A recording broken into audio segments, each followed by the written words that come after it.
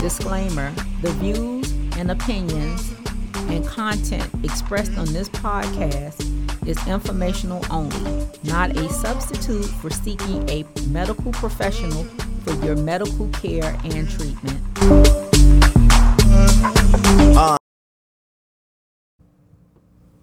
Well, hello everyone, and welcome back. This is Chiffon Holiday. I am the host of the Help Me Holiday podcast, and I am here by myself without my co-host. However, we're still going to move forward and finish covering topics related to brains, the neurological system, anything related to the head, and any diseases or conditions. So today I'm covering a topic called closed head injuries. And what is a closed head injury? This happens when a person hits their head on a hard surface or when an object hits and hurts the head, but doesn't go through the skull. The most common cause of a closed head injury are falls, sports injuries, and car and bike accidents. Just recently, there was a incident with one of the Miami Dolphin football players, actually the quarterback, Tua Tagovailoa. I'm sorry if I'm saying his name wrong, but he actually suffered a closed head injury after being struck and hitting his head on the ground. It did not cause a crack in the skull, but it did cause a head injury. So even though the object doesn't go through the skull, parts of the head can still be damaged. So a closed head injury can cause a broken bone of the skull or the face. It can cause the brain to be injured or cause swelling. Bleeding can happen in and around the brain. Some closed head injuries are mild.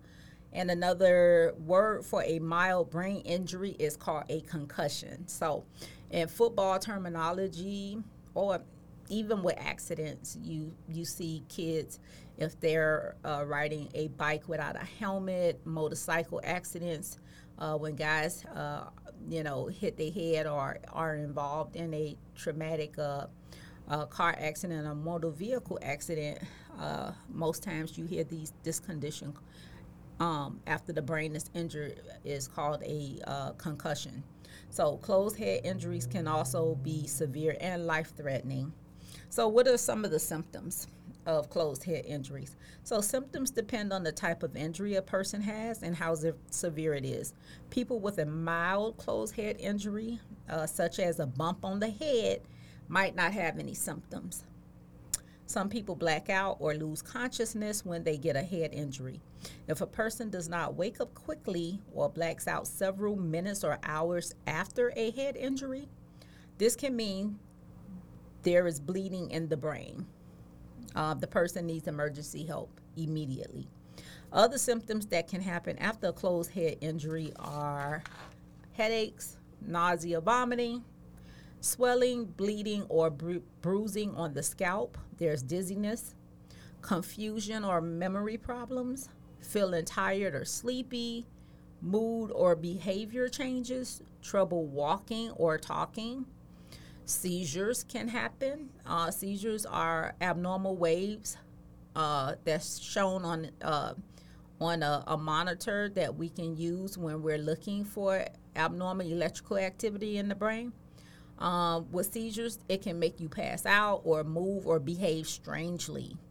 So a closed head injury that involves a broken skull or the face bone can also cause bruising around the eyes or behind the ear. There can be blood or clear fluid draining from the nose or the ear. Symptoms can start right after a closed head injury occur or a few hours or days later. Some people have symptoms that last a short time only. Other people have symptoms that can have long-lasting problems. This is why anyone who suffers a head injury or their head is hit traumatically need to be evaluated immediately with CAT scans, okay? So we typically, once again, tell a person, seek help, go to the emergency room.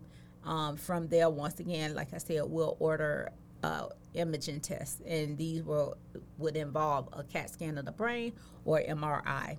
And these tests create pictures of the skull and the brain. So how do we treat closed head injuries? So the treatment depends on the injury and how serious it is.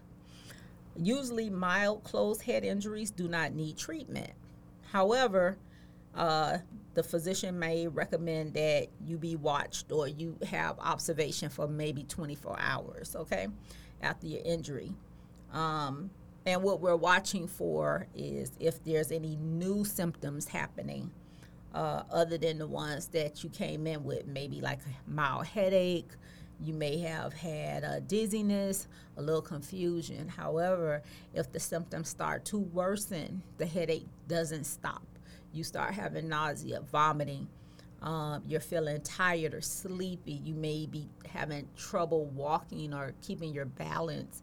These are very, we start to worry and get concerned because now we know that there may be some type of injury to the brain, either the swelling or the bleeding, like I just mentioned. So if it's a severe closed head injury, this needs to be treated in the hospital. So treatment can include medications. We can give medications to help prevent swelling of the brain. We can give medications if there's bleeding in the brain or even seizures. You may have to have surgery if you have bleeding in or around your brain, or if your brain swells, you might need to have surgery. Just briefly,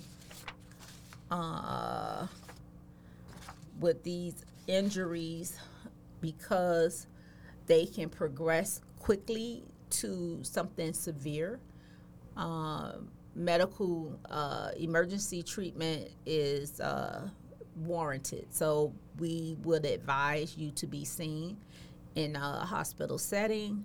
We can do the CAT scan, we can do the MRI. It'll show us immediately if there's swelling in the brain, if there's bleeding in the brain.